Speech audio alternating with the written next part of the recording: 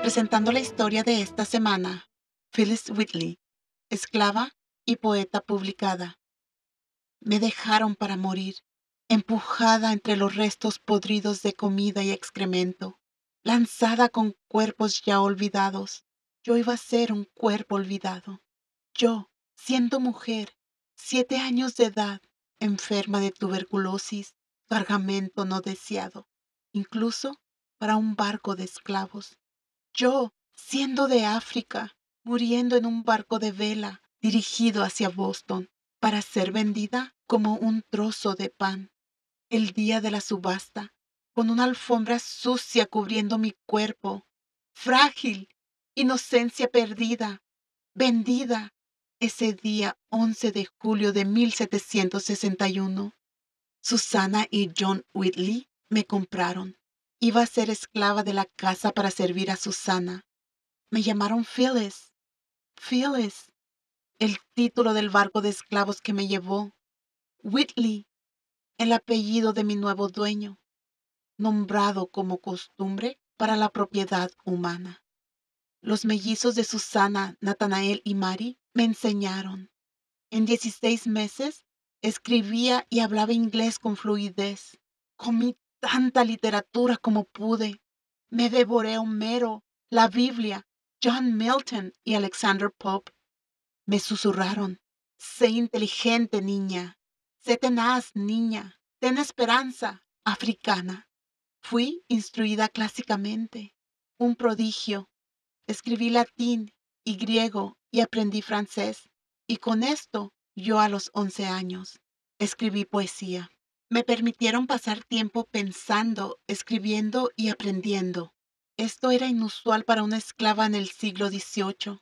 La realidad de la época era, si un esclavo aprendiera a leer, se sentiría insatisfecho con su condición y desearía la libertad. Me exhibieron en fiestas y reuniones. Mis dueños estaban orgullosos de mi rapidez para aprender y mi habilidad para escribir en forma poética clásica. Fue un ejemplo de mi raza de que el pensamiento original no estaba aislado de los hombres blancos. Yo no era un objeto inanimado con uso utilitario. Estaba viva. Se publicó acerca de mí alrededor de la edad de 13 años en periódicos y publicaciones de Nueva Inglaterra. Me hice cristiana. Dios me fortaleció y me ayudó a comunicarme con mis lectores. Me sentí inspirada y esperanzada. Tuve la oportunidad de escribir a diferencia de cualquier esclava. Mi ama, Susana, deseaba que se publicara un libro de mi poesía. Tuve que demostrar ante un tribunal de pensadores influyentes que yo escribía mis poemas.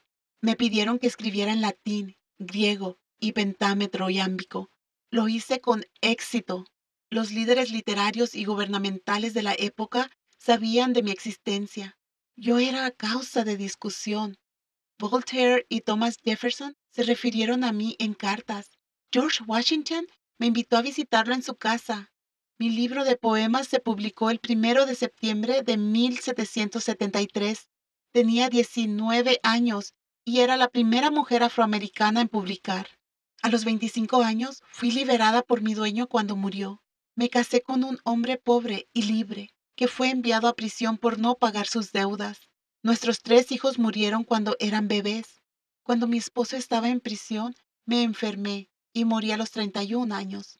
A través de esos años difíciles, seguí escribiendo. Mi vida fue dura, pero no vacía. Tenía esperanza y propósito. Se estaba librando la guerra revolucionaria. Escribí poesía en apoyo del derecho a la libertad de los americanos. Soy Elena Gámez por una historia escrita por Alice Steiner acerca de Phillis Wheatley, quien hizo más que sobrevivir. Visita thisweekstory.com.